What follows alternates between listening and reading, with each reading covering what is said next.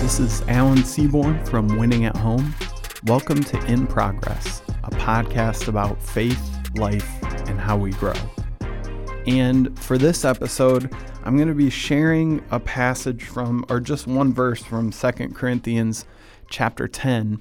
But before I get to that, I want to kind of set it up, give you a little bit of the backstory of where I'm coming from and of what I think this verse really speaks into where we find ourselves in life right now. And this verse, I believe God brought it to my mind because last week, I know when you're listening to this is different and you don't know when I'm recording this, but anyway, maybe 5 or 6 days ago, I was just really frustrated about something. And I was driving, and sometimes when I'm driving, I'll spend some time praying. I don't do it every time I'm driving, but I was just really frustrated. And I thought, okay, I really need to prioritize this right now. And so I started praying, and I don't normally do this, but I just started talking out loud.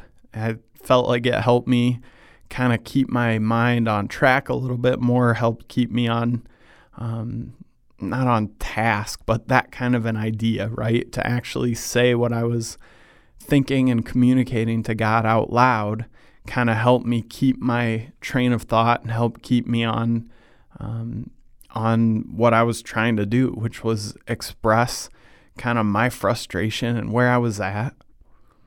And in the midst of that, like I say, I really believe God brought this verse that I'm going to be sharing in this episode to mind.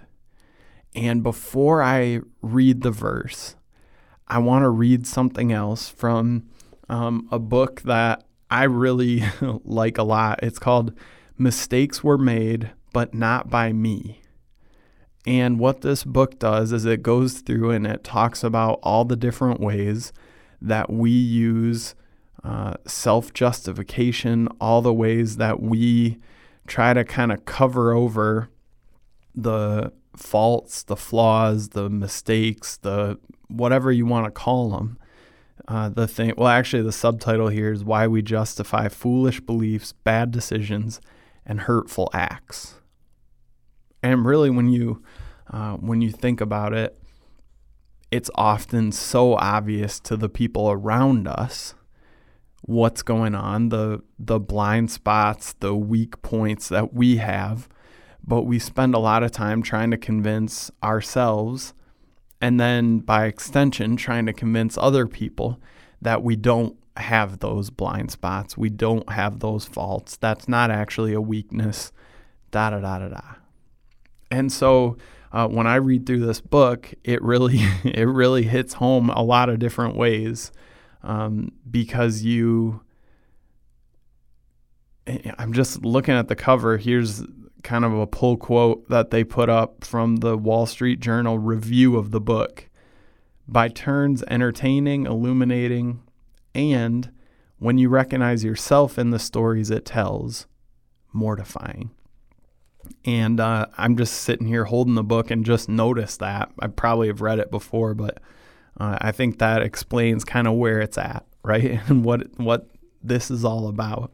And so I'm going to read a section in here. This is talking about a social psychologist named Lee Ross. And so I'm going to read maybe 2 paragraphs here. And I think it's going to set up kind of where I'm going here and what the verse that we're going to be looking at in this episode is all about. So Ross, this guy who's doing these research things from his laboratory experiments and from his efforts to reduce the bitter conflict between Israelis and Palestinians, knows whereof he speaks. Even when each side recognizes that the other side perceives the issue differently, each thinks that the other side is biased, while they themselves are objective, and that their own perceptions of reality should provide the basis for settlement. In one experiment, Ross took peace proposals created by Israeli negotiators, labeled them as Palestinian proposals, and asked Israeli citizens to judge them. The Israelis liked the Palestinian proposal, attributed to Israel, more than they liked the Israeli proposal attributed to the Palestinians. He says, if your own proposal isn't going to be attractive to you when it comes from the other side, what chance is there that the other side's proposal is going to be attractive when it actually comes from the other side? Closer to home, social psychologist Jeffrey Cohen found that Democrats will endorse an extremely restrictive welfare proposal, one usually associated with Republicans, if they think it's been proposed by the Democratic Party. And Republicans will support a generous welfare policy if they think it comes from the Republican Party. Label the same proposal as coming from the other side, and you might as well be asking people if they would favor a policy proposed by Osama bin Laden. No one in Cohen's study was aware of their blind spot, that they were being influenced by their party's position. Instead, they all claimed that their beliefs followed logically from their own careful study of the policy at hand, guided by their general philosophy of government. Now, I hope that you see what I'm getting at here and the frustration, the disillusionment, the disappointment when we find that what we think is maybe not even necessarily what we think, but maybe what we think we're supposed to think. And I read that because I want to share this verse from 2 Corinthians chapter 10. And this is verse 5. I'm going to read the whole verse, but really the point that we're going to be looking at is the second part of the verse here. Paul says, we demolish arguments and every pretension that sets itself up against the knowledge of God. And we take captive every thought to make it obedient to Christ. So I want to really spend some time talking about that. We take every thought captive to make it obedient to Christ. Like I said, I was driving down the road the other day, frustrated, just kind of talking and praying out loud. And God brought that idea to my mind, to take every thought captive and make it obedient to Christ. I started thinking through how we, maybe without even realizing it, and this is why I wanted to read this section from the book that I read earlier, without even realizing it, maybe we take our thoughts captive, not all the time, right? But a good chunk of the time, and we make them obedient to something. But often what we do is we make our thoughts obedient to our political alignment. We take our thoughts captive and we make them obedient to our family or our friends and their expectations. On a really stupid note, my dad and I were down in Columbus, Ohio from Michigan. So we have Michigan license plates, not University of Michigan, just the state of Michigan license plate. Neither me nor him cares anything about college sports at all. But we were from Michigan, where, if you don't know, the University of Michigan and Ohio State have a big rivalry. And we were in the city where Ohio State is based out of. And we had people, no joke, we had people honking at us and flipping us off because we had a state of Michigan license plate, not a University of Michigan, no stickers or anything, just a state of Michigan license plate. And, you think about people in that situation, in that moment, and probably those of you with a Ohio license plate, if you drove to Ann Arbor, it would probably be the exact same reaction. So I'm not taking a side here, but I'm saying it's really normal. It's really common for us to take some of our thoughts captive and make them obedient to something. So whether that's, like I said earlier, our political alignment, whether that's current public sentiment, whether that's what our family and friends' expectations are of us, whether that's in obedience, that's a weird one to say, but to the sports team that we follow, right? If I like this team, I'm supposed to root hard against the other team. Now, I'm not saying that all those things are bad. There are definitely times where it makes sense to fit in, where it makes sense to go, okay, what is the appropriate thing in this setting with these people?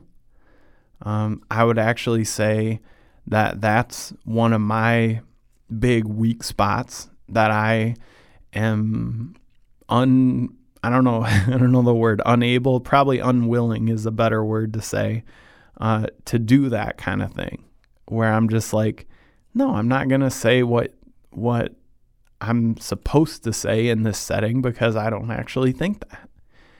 And, anyway, so that's my own separate thing. I don't even know why I said that because it doesn't tie in or connect to where I'm going here.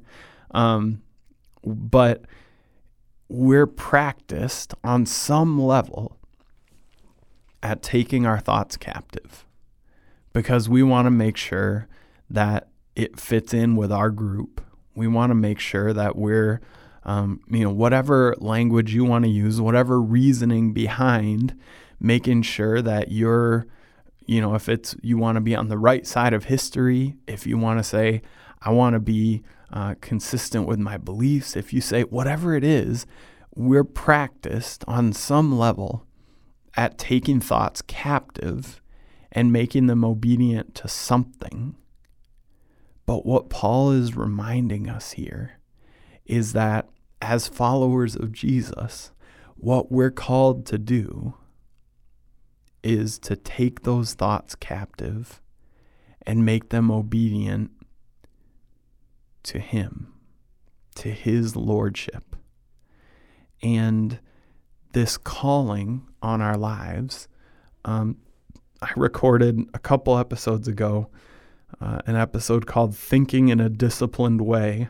And I actually regret now that I used that title because this idea, this verse was something God brought to my mind since then. And I think that probably would be a better title for this episode, but what are you going to do? But I really do think that this is something that we need to discipline ourselves to do, that we need to start being very intentional in the moment of saying, okay, before I go down that road, I'm going to take this thought captive.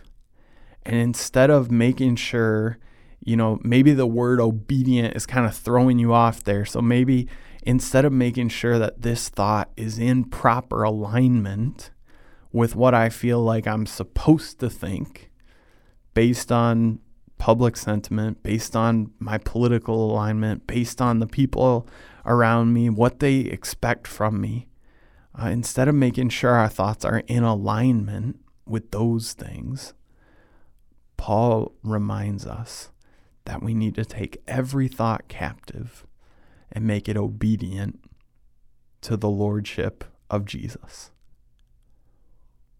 And I've got to say, that idea of taking every thought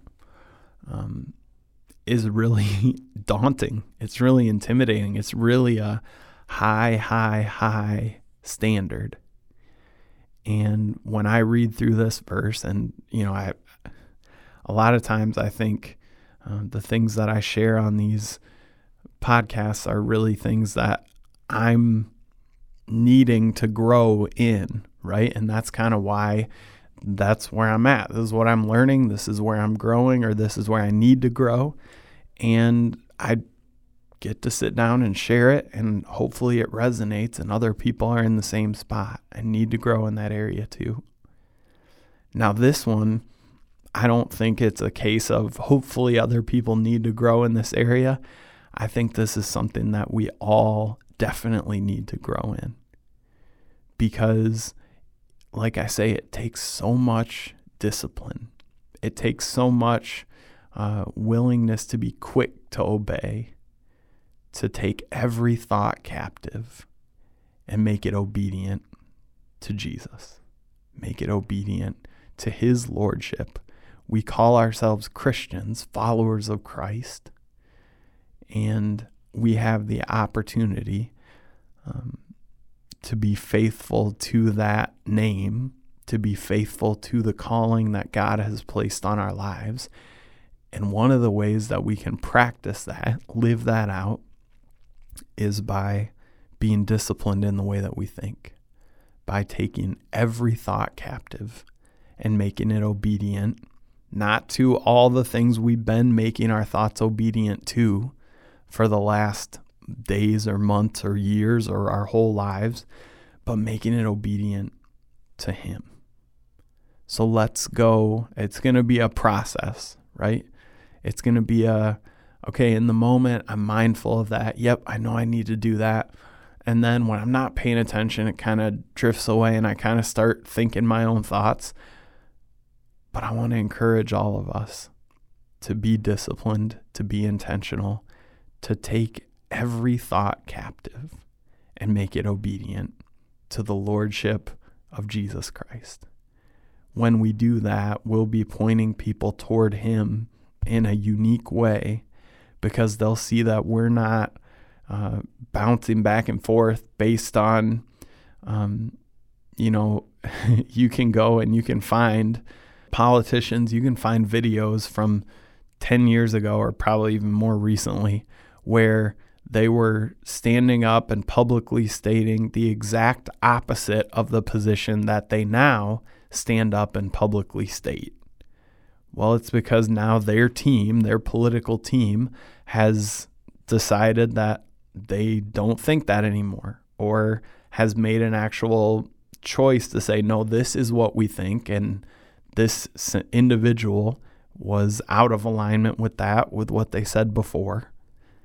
And what we see is, if we're doing life that way, we're going to have to be constantly on the lookout for the changing tide, for the way that people are viewing life today compared to how they were a few years ago. But if we take our thoughts captive and make them obedient to Jesus, we're not going to be blowing in the wind. We're not going to be informed by public sentiment. We're going to be informed by what God is up to and who he wants us to be. And when people see that steadiness, that lack of frenzy, franticness, I can tell you that's going to point people to Jesus, because it's going to be abnormal and confusing in a good way to people to say, how are you not living like I'm living? And I really believe that when we practice what Paul writes about here, taking every thought captive, making it obedient to Christ, we'll see that play out in our lives.